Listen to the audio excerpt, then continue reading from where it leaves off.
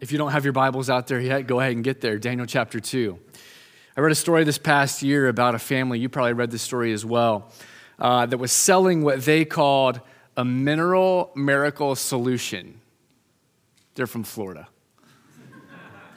According to them, they had found the ability with this miracle solution to not only cure COVID, but cure cancer and malaria as well. They had literally been able to do what thousands of people over decades and decades have not been able to figure out how to do. And they just decided that they would give it to the world. And when I say give, I mean sell, because you can't invent the cure for cancer without making some money off of it. And so they decided to sell this thing, and they sold thousands of bottles of this solution. According to the DOJ, they netted over $1 million as a result. Nice, yes. Entrepreneurial spirit of America.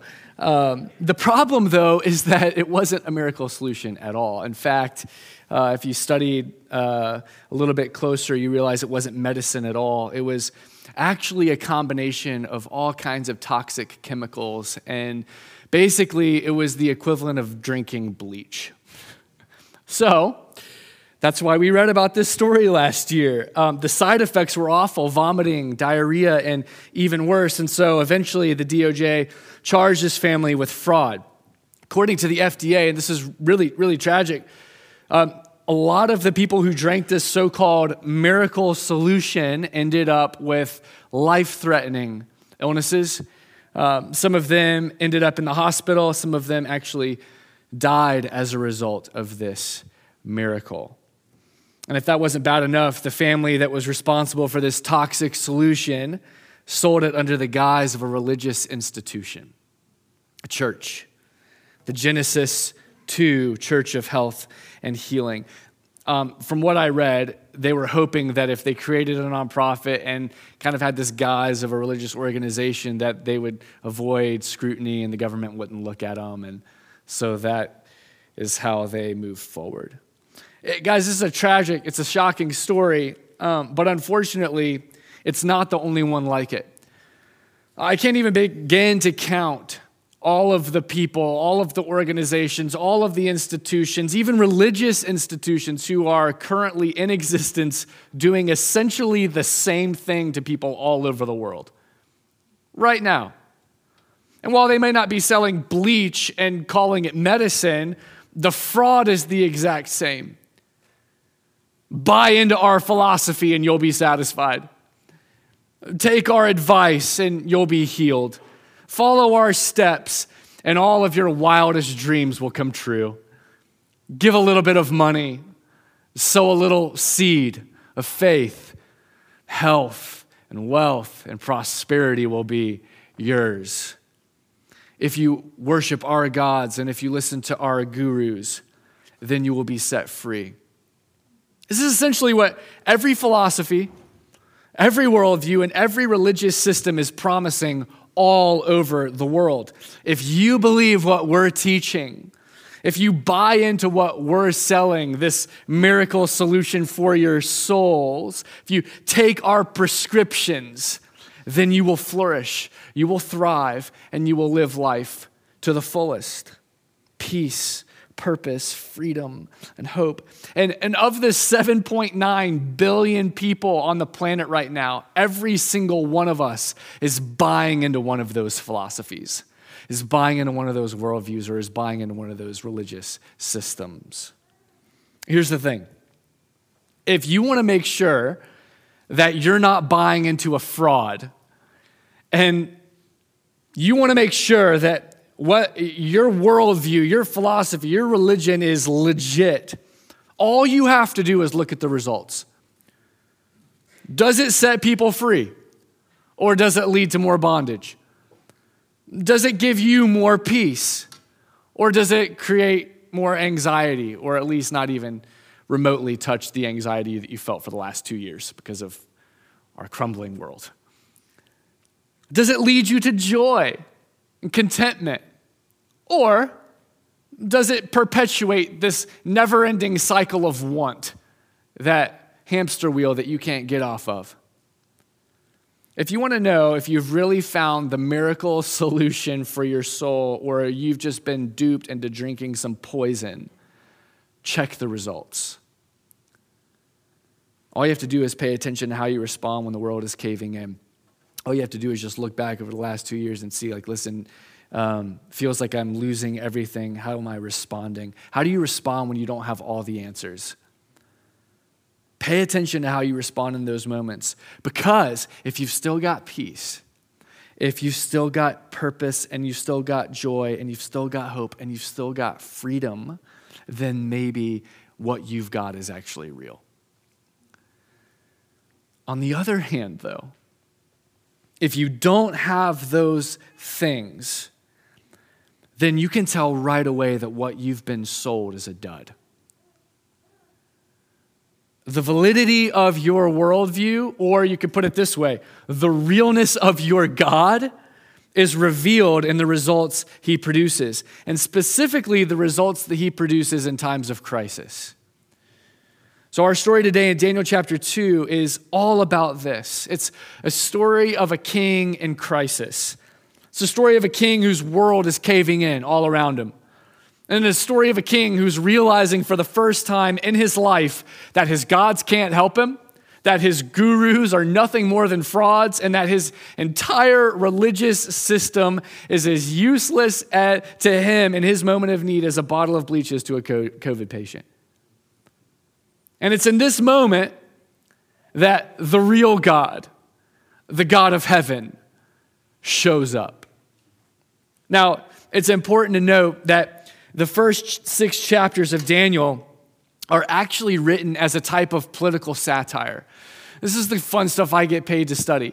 I got to buy a book that's not even in publication anymore, and it cost way too much money to buy this book. But it's literally all about the literary form and the technicalities of the genre of the book of Daniel. I'm not going to bore you with that, but I'll just tell you that when you dive deep into this kind of stuff, what you see is that the first 6 chapters of Daniel are meant to be humor. They're meant to be read as comedy. They're meant to make fun of Babylon as a society and as a whole.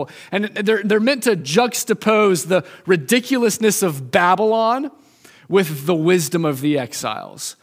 And I don't know, did anyone ever grow up watching Hogan's Heroes? Like any of you? Yes, anyone over 30?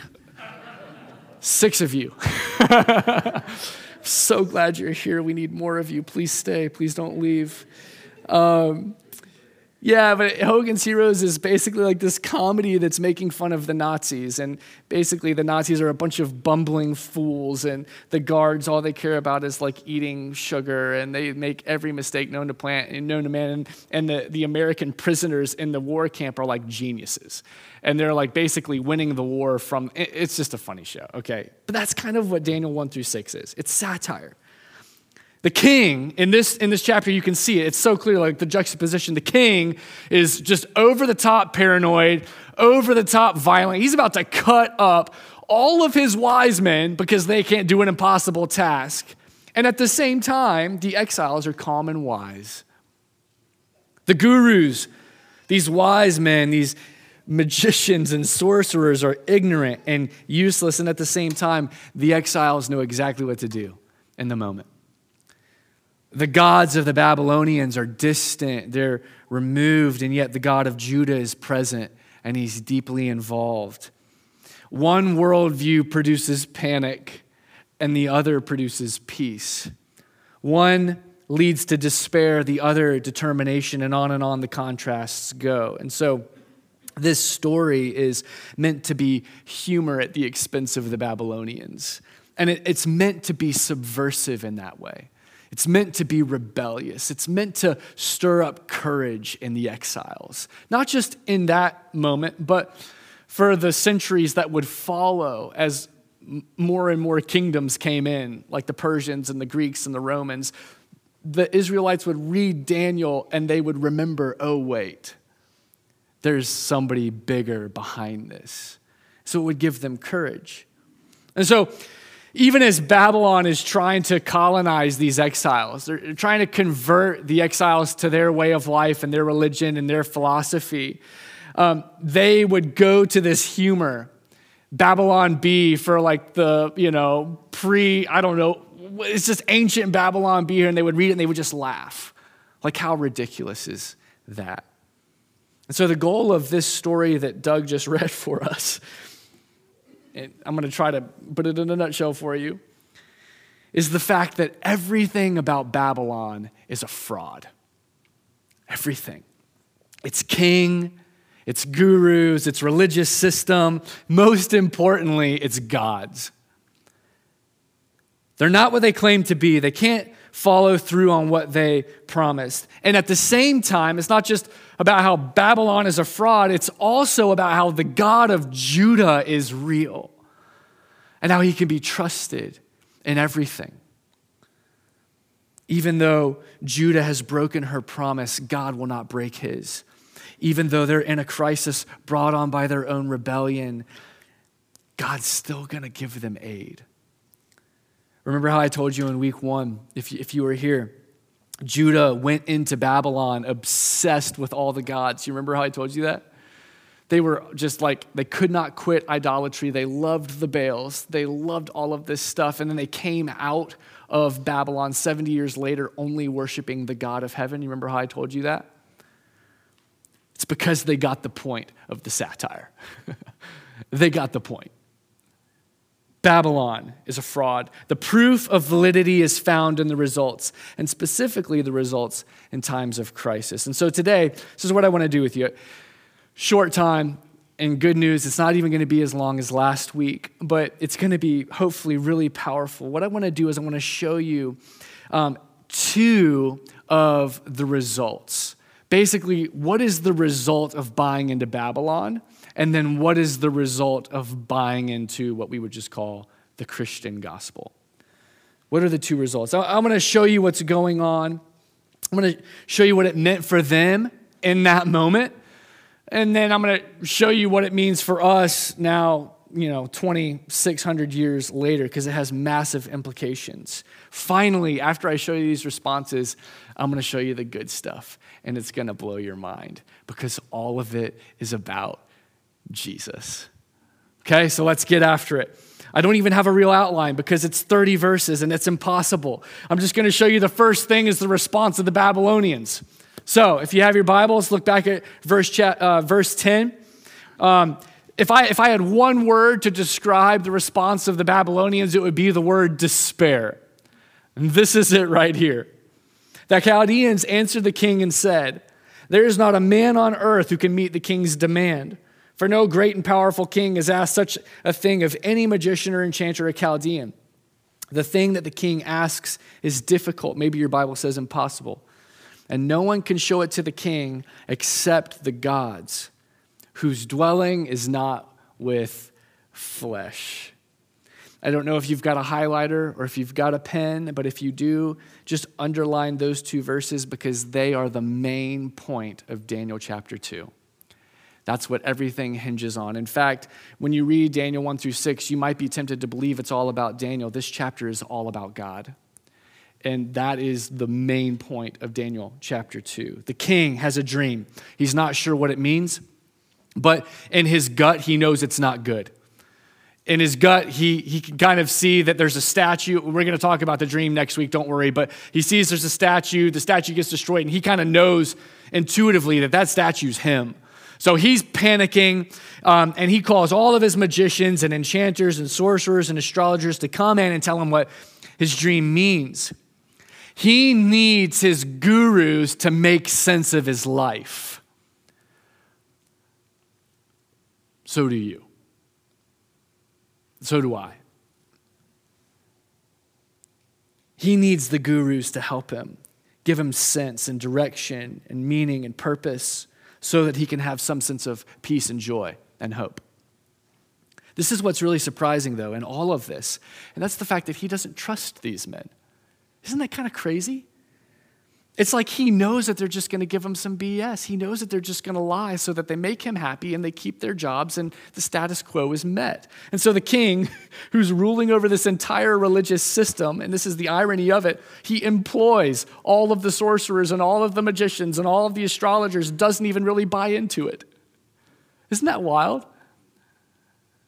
Like, they are a massive part of Babylonian culture. They have an incredible amount of influence, and yet he already knows it's pretty much a fraud. And so he calls all of these men around him, and he doesn't just tell them to make sense of his thoughts, he tells them to read his thoughts. Don't just tell me what my dream means, because you're just going to make something up that you think is going to make me happy. I want you to tell me what my dream was. Could you imagine being one of those guys? He says, listen, if you can do that, then I'll know that what you're peddling is true. And if you can do that, I'll reward you. I will bless you. You're going to have the world. But if you don't, I'm going to cut you up into a bunch of pieces. And I'm going to destroy your homes. I think what he wanted to see is if they were actually connected to the gods that they claimed to be connected to. I used to try to do this all the time when I was growing up with my twin. I know we got a couple twins in the room. Maybe you did this too. We'll talk later. We'll compare notes. But we used to try to read each other's minds all the time because, like, legend has it, twins can do that. You know, you can like have this telepathy. And so we would stand in front of each other and be like, okay, like just focus on something really, really, really hard. And he'd be like, okay. And I would just like focus so hard. And it was always math. It was always like the number 3 or a green triangle. Like it was just this random stuff. And I'm like, green triangle, green triangle, green triangle. I'm just thinking about it. And then he would try to like tap into my brain, you know, and he'd try to get in there. And he never got it. Like it never worked. Twins cannot read each other's minds. Neither can sorcerers. It's an impossible task. And so the gurus of Babylon, they're freaking out. They try to evade, they try to buy time, but that doesn't work. The king's like, I see right through you. You're just trying to buy time. It's not going to work. And so then they try to make excuses and they try to appeal to reason, and that doesn't work either. It just makes the king angrier. Now his face is getting red and he's about to cut him up. Till finally, after all of this back and forth, the king looks at them and he says, listen, I'm going to kill every single one of you. If you can't do what I've asked, full stop. The word is sure. The command is final. If you can't tell me my dream, you're all dead men. Look at how they respond again in verse 11. This is the most important verse in chapter 2. The thing that the king asks is difficult, and no one can show it to the king except the gods, whose dwelling is not with flesh. In other words, the gods know, but they're not here. What? Archaeologists have found at least 50 temples in ancient Babylon, presumably for 50 gods. And they're not here? Bel, who was the main god. We talked about him a little bit last week. Pretty important. If you weren't here, you need to listen to that. The old dragon of Genesis 3. He's also called Marduk. He's Babylon's main god. He has his own temple. And you might remember from week 1, they stole the vessels from Yahweh's temple in Jerusalem, and they carried them back to Babylon, and they put those vessels in Bel's temple because that was signifying that he had conquered Yahweh. And now all of a sudden, the king is hearing for the first time, Bel's not there. He knows the answer, but he's not here. Where did all the gods of the Babylonians run off to? It's like they're all on vacation or something. It actually reminded me of the showdown in 1 Kings 18. You remember this with Elijah and the prophets of Baal? You remember this? Same God, different setting. Baal, Bel. Listen to last week. They're trying to call down fire from heaven. And these prophets of Baal are just like screaming and they're yelling and they're crying out and they're doing all of these dances and stuff. And he's not listening because he's not there. And so then they're like, let's get our swords out. And they get their swords out and they just start gashing up their bodies. And the Bible literally says that blood is gushing everywhere. And they're like, this will get his attention. Look at verse 27 of 1 Kings 18. At noon, Elijah started mocking them, saying, cry louder, for he is a god. Either he's musing or he's relieving himself. That's in the Bible. Maybe he's on the toilet. He's on a journey. Maybe he's asleep and just can't be bothered right now. Maybe you need to yell louder so that you can wake him up. There's one thing that we've learned about this God Bel throughout the Old Testament is that he is either not there or he just really doesn't care. He's not interested. You can yell, you can scream, you can cut yourself up, but you're not on his radar. So no prophet could find him in Judah, and no magician could find him in Babylon. He is very much the God who is never there when you need him. That's what the king is realizing for the first time. And there's a really interesting point to note here, and that's the fact that the Babylonians had temples for their gods, but evidently they didn't believe that the gods hung out in those temples, and so they created this whole class of wise men called astrologers. And astrologers basically believed that, okay, we built these temples for the gods, and I guess they come back and forth, but they actually live in the stars. And so the astrologers spent their entire lives studying the patterns of the stars and studying the patterns of the planets because they thought that these stars that were moving and these planets were moving were connected to the gods. And they came up with some incredible astronomical discoveries, like science that we still use to this day. But they weren't really interested in the science. That was secondary. They were trying to track the gods. They were actually one of the first civilizations ever to develop a horoscope. And the horoscope that we have in our culture today is mostly from their horoscope.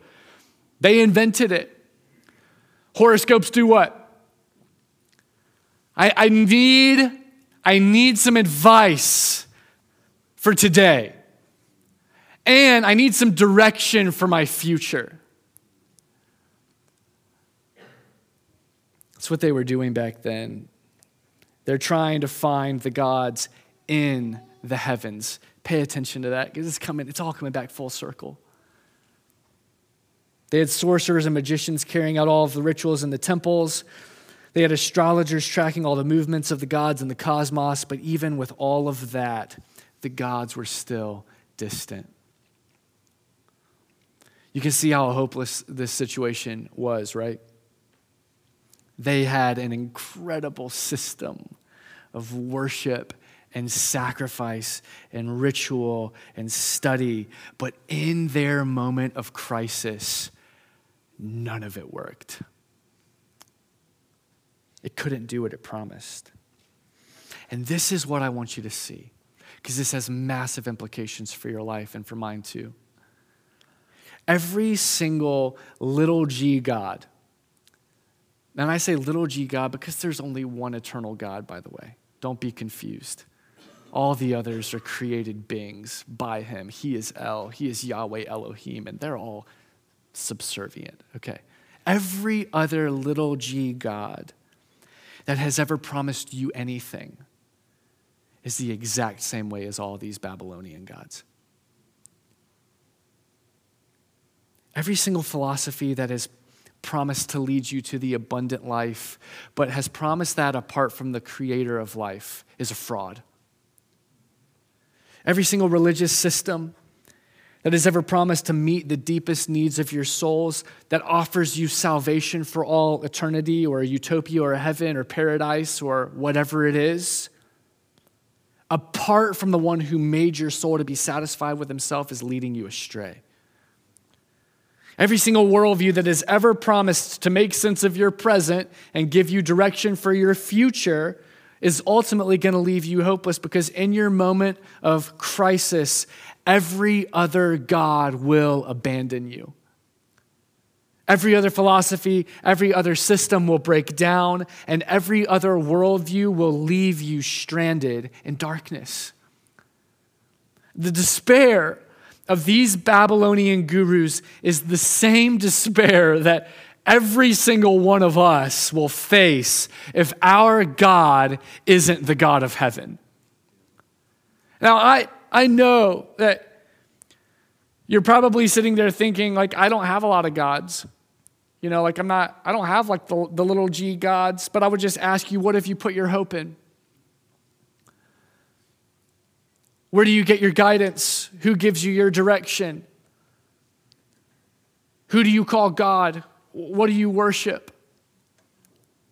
Maybe some of you are thinking right now, I don't have a God and I don't worship anything.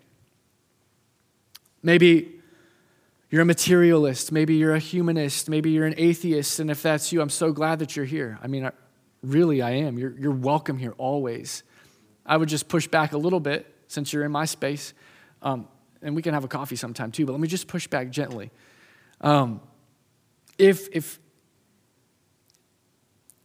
every single one of us have to put our hope in something. Every single one of us do. So I know that whether you're an atheist or an agnostic or whatever, you've got your hope in something. Even though you might not call it worship, you worship something too, because every single one of us worships something all the time. You don't have to call it worship, you could call it love or something else. And David Foster Wallace, who wasn't a Christian by any stretch of the imagination, he was actually an atheist, put it this way in legendary speech, and I've quoted this before, but it's been a while, so I'm bringing it back out. He said it this way: in the day-to-day trenches of adult life, there's no such thing as not worshiping. Everybody worships. The only choice we get is what to worship. And an outstanding reason for choosing some sort of God or spiritual thing to worship is that pretty much anything else you worship will eat you alive. If you worship money and things, if they're where you tap real meaning in life, then you will never have enough and never feel that you have enough. If you worship your own body and beauty and sexual allure, then you will always feel ugly. And when time and age start showing, you will die a million deaths before they finally plant you. Worship power, you'll end up feeling weak and afraid, and you'll need ever more power over others to keep the fear at bay. Worship your intellect, being seen as smart, you'll end up feeling stupid, a fraud, and always on the verge of being found out. The insidious thing about these forms of worship is that they are unconscious. They are default settings. See, the question isn't, are you a worshiper? Everyone's a worshiper. The question is, what are you worshiping or who are you worshiping? The question isn't, do you have a God? Everyone has a God. Maybe you're your own God. But which God do you have? Who do you serve? Anything you choose other than the God of heaven is an imitation. It's a fraud. And in your moment of crisis, I promise you it will let you down. That's what we learn from the response of the Babylonians. It's despair. So now let's look at the response of the exiles. If there was one word to describe the Babylonians, it's despair. If there's one word to describe the exiles, it's prayer. Look back at verse 17. Then Daniel went to his house and made the matter known to Hananiah, Mishael, and Azariah. This is his discipleship group, by the way, his friends. And they told him to seek mercy from the God of heaven concerning this mystery. And let me just pause here because we have groups like this. This wasn't the first time they got together to pray. Whenever there was a moment of need, whenever there was a crisis, whenever there was a situation, do you know what they were doing together? Praying. They were already ready to go. It was just like their weekly meeting, okay? Let's pray again. So if you're not in a group, get in one. And they told to seek mercy from heaven concerning this mystery so that Daniel and his companions might not be destroyed. That would be good with the rest of the wise men of Babylon. Then the mystery was revealed to Daniel in a vision of the night. Then Daniel blessed the God of heaven. Daniel answered and said, "Blessed be the name of God forever and ever, to whom belong wisdom and power, might. He changes times and seasons. He removes kings and sets up kings. He gives wisdom to the wise and knowledge to those who have understanding. He reveals deep and hidden things. He knows what's in the darkness, and the light dwells in him.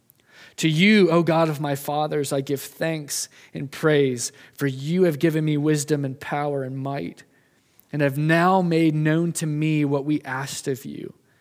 For you have made known to us the king's matter." You see the contrast? It's meant to be stark. The Babylonians fall on their knees in despair. The exiles fall on their knees in prayer. The Babylonians are certain that their gods are far away. They know the answer, but they're nowhere to be found. The exiles are certain that God listens when they pray. The Babylonians see an impossible situation. The exiles see an opportunity for their God to show off. They're not worried about their predicament because they know the God who controls everything. They're not shaken by the king's threats because if you look at their prayer, they're praying to the God who sets up kings and removes kings. It's not that big of a deal. They're not worried about the mystery that needs to be revealed because they know the God who reveals deep and hidden things. And though the world might be covered in darkness, the light is in him, and he makes that light known to all who seek it. I would imagine that Daniel and his friends had these scriptures ringing in their ears. Proverbs 2:6, for the Lord gives wisdom, and from his mouth come knowledge and understanding, not from some horoscope, not from some star patterns. The Lord gives wisdom. Wisdom is not achieved. Wisdom is received. Somebody made that up that is way smarter than me. I don't know who, though. So don't quote me. It's going to be on a quote card Sunday. It's going to say Ben Davian. And be like, oh, no, that's plagiarism. I didn't say that. Proverbs 15:29. The Lord is far from the wicked, but he hears the prayers of the righteous. And then Psalm 31:1, 2, 6 through 8. In you, O Lord, do I take refuge. This is just ringing in Daniel, Hananiah, and Mishael. Let me never be put to shame. In your righteousness, deliver me.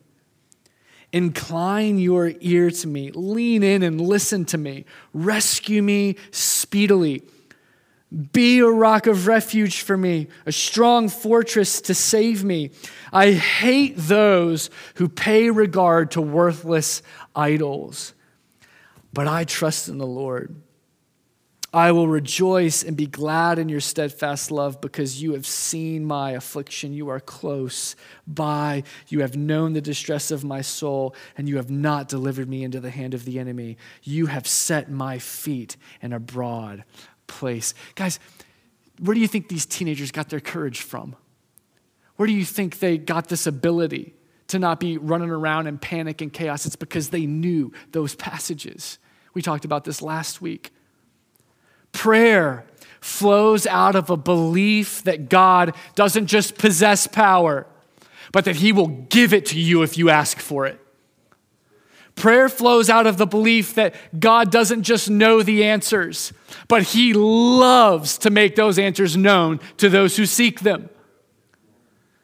Prayer ultimately flows out of the belief that God is not only there, but he deeply cares about you and your situation and your pain and your hurt and the darkness, and he enters into it because he loves you. He is a rock of refuge. He is a strong fortress to those who cry out for help. And unlike the gods of Babylon, he is always there when you need him. And Daniel and his friends believed this, and so they got down on their knees and they prayed to the God of heaven. So now the big question is, what are the results? He heard them. He answered them. He rescued them with his wisdom and might. Guys, I know that a lot of you, maybe more than I know, are facing impossible situations today.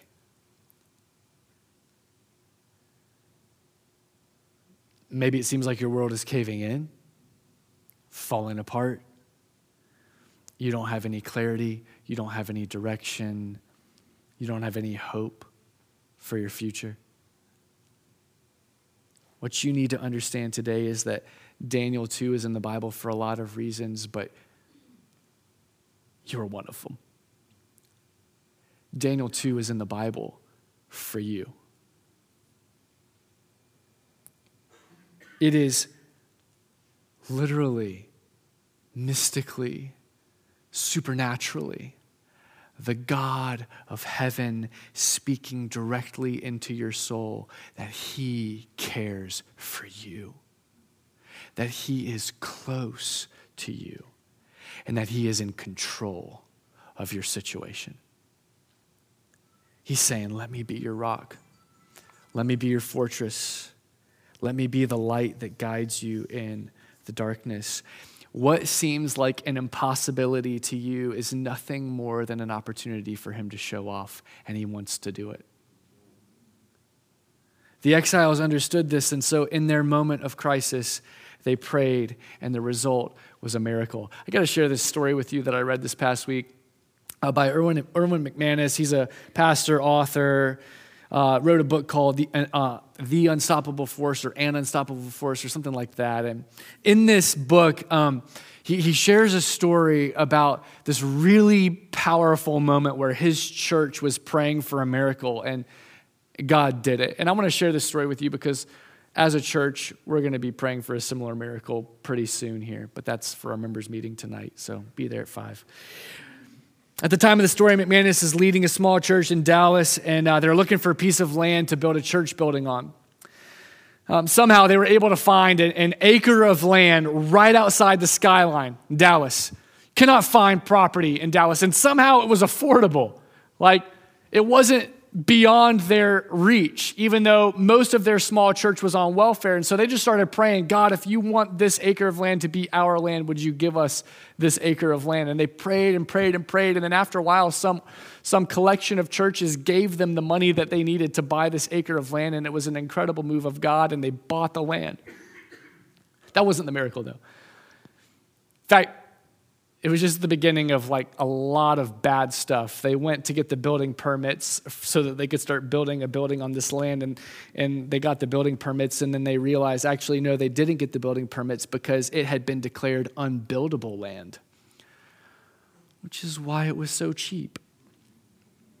After a number of core samples were taken of the land, they realized that it was at least 25 feet deep of nothing more than compacted garbage. It's a landfill. Of course, McManus and the church were devastated over this just waste of precious time and precious money, and there was nothing to do other than pray. And so as a church, they just started to pray. And they were literally praying for a miracle. They were praying that God would take this heap of trash and make it buildable. So they're praying for months and months. And they believed that God had opened up the door to buy the land. They believed that God had led these churches to give them money to buy the land. They believed that he wanted a church right out of the skyline. And they're just praying. And after months of praying for God to move, a woman in the congregation came up to Erwin, and she was like, listen, we've been praying for months that God would make our land useful, so it must have been taken care of by now. And so Erwin was just kind of like, well, maybe that's the Holy Spirit speaking. And so he went back to the city, and he was like, hey, can you get some more core samples? And so they were like, okay, yeah. And they went and they got core samples, and the trash had been turned into soil. And they built a building. And the building's still there to this day. Listen to how he described it. He said, how did this happen? Was it because the core sample was on a different part of the land, or could it be that God had actually performed a miracle and changed the landfill to good land? What I do know is that the same realtor who sold the property to me came back and offered me 3 times the amount he had sold it for once he heard that the clearance to build had actually come through. What I do know is that the previous owners could not build on the property, but we could. What I do know is that we were told the property was worthless and unusable. What I cannot tell you is what happened beneath the ground at 2815 South Irvie Street. All I can tell you is what I know, and that is that God took my failure and performed a miracle. Today, Cornerstone worships on that acre of land in a sanctuary built by our own hands. Guys, what might seem like an impossibility to you is nothing more than an opportunity for God to show off.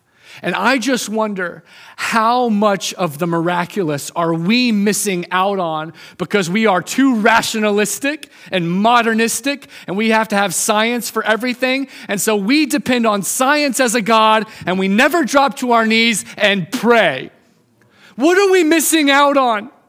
Like, listen, I am not from like the charismatic world. I'm not from the Pentecostal world. And I'll just tell you what God has been showing me for the last 3 years is I have missed a lot because I don't pray like that. Oh, how much more of God could we see of his wisdom in our lives, his direction, if we just raised the sail and said, Spirit, guide me, be the wind, direct me. You want direction? The Spirit of God is in you, and he wants to lead you. What if you just asked him? Oh man, wisdom and might, wisdom and power. So many of us live powerless lives like addicts in chains, as if sin still has a hold, as if Romans 7 is supposed to be the natural existence of every Christian. The good I want to do, I don't do. The evil I don't want to do, I keep doing. That is not normal. Romans 8 is normal. What if you believed that? That you can set your mind on the things of the Spirit, which is life, and you don't have to set your mind on the things of the flesh, which is death and destruction. You can actually walk with the Spirit in freedom and power. It seems like an impossibility. Let me just ask you again, where do you go in your time of need? Who do you look to in your moments of crisis? Who or what is the God that you run to when everything is falling apart and caving in? If it's the God of heaven, oh, you're in good hands. He's got you. He cares for you. He's close by, and he's in control. He wants to give you his wisdom. He wants to give you his power. He wants to give you his light to guide you through the darkness. That's what Daniel 2, 1 through 30 is all about. But listen to this, because now we're going to get to Jesus. There is so much in this story that would have given the exiles hope and courage and peace and joy. It would have encouraged the Israelites for centuries as Persia and Greece and Rome just kept conquering them and abusing them and trampling them. They would go back to Daniel 2 and they would get courage from this story. But we have the benefit of reading the story on the other side of the cross. And so the hope and the joy and the peace and the courage that they would have gotten out of Daniel 2 is intensified for us because we know that it's all pointing to Jesus. There's some really deep and beautiful symbolism in here that I want to show you as we close, because ultimately it shows us why the Christian gospel is different from every other religious system, every other philosophy, and every other worldview. Why the Christian God is so mumuch better. The symbolism is wrapped up in this title that Daniel gives to Yahweh when he calls him the God of heaven. If you get your Bibles back out, don't put them away yet. He uses this title twice, once in verse 17 and once in verse 19. He tells his friends, let's pray to the God of heaven, and then he addresses God as the God of heaven. If you've got a pen, circle it. This title, the God of heaven, is so significant. It's significant for a lot of reasons. It is deeply symbolic because it almost always only shows up in exilic literature, which means the books that were written in exile, or like Nehemiah, which is post-exile and they're rebuilding the city, like that's exilic literature. 9 times in the book of Daniel, we see this title. 6 times in the book of Ezra. 4 times in the book of Nehemiah. The only other time we see it is in 2 Corinthians 36, which is actually talking about Israel's captivity. This is an exilic name for God. During the exile, God was known by his people as the God of heaven. Why is that important? What does that mean? It's heartbreaking.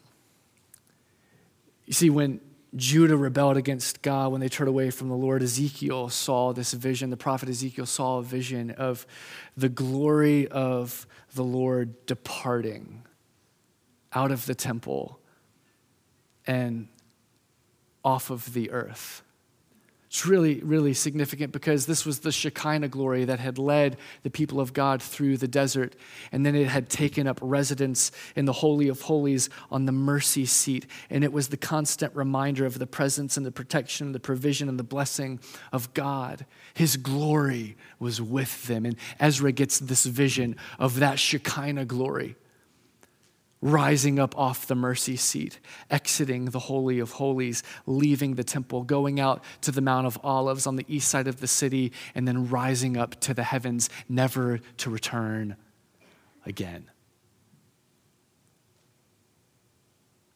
So the exiles called him the God of heaven. It was a name that was given to him out of humility, and it was an acknowledgement that their sin was why they were in exile. It was an acknowledgement that even though he was there and that he was with them and he was providing for them, his glory was gone. Because of their rebellion, they had been separated. Even after Cyrus, the Persian king, allows Nehemiah to go back and rebuild Jerusalem and they rebuild the temple, do you know what never comes back? The glory. So in Daniel 2, you have the Babylonians in despair because their gods don't dwell with them. And then you have the exiles in prayer, longing for the day when the God of heaven will bring his glory back down to earth. Then almost 600 years later, the gospel writer picked up his pen and he wrote down the most incredible announcement of all time for both the pagans and the Jews. John chapter 1. The Word who was with God and who was God and who spoke all things into existence and who created all things, Yahweh Elohim, has taken on flesh and dwelt among us. And we have seen his glory. Glory as of the only Son from the Father, full of grace and truth. You see what's going on in John chapter 1?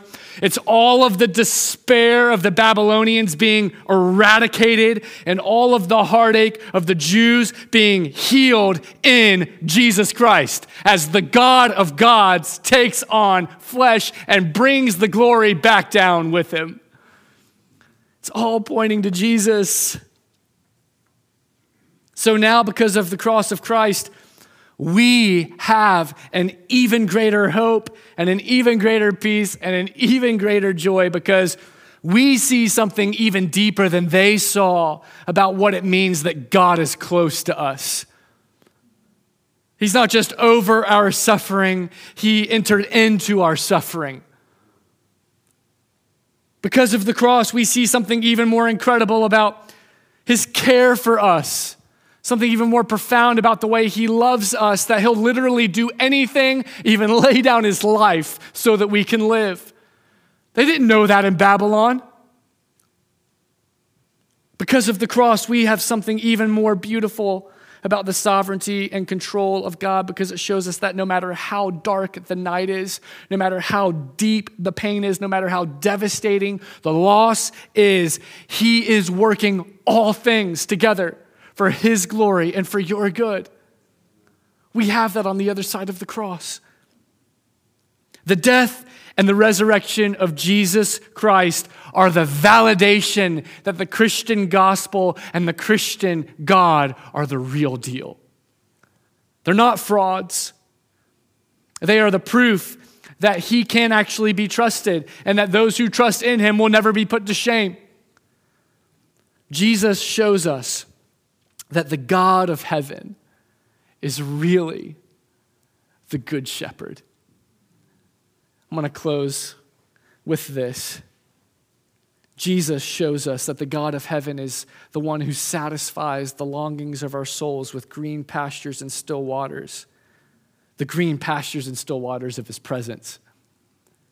He's the one who shows us that the God of heaven heals us and restores us even when our sin drives us away from him. He's the one that shows us that the God of heaven will walk with us and comfort us and guide us even in the darkest of valleys.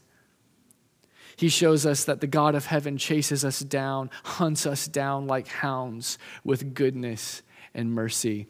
Goodness means he takes the evil that is done to you and flips it upside down, like Joseph in Egypt. What you meant for evil, God meant for good.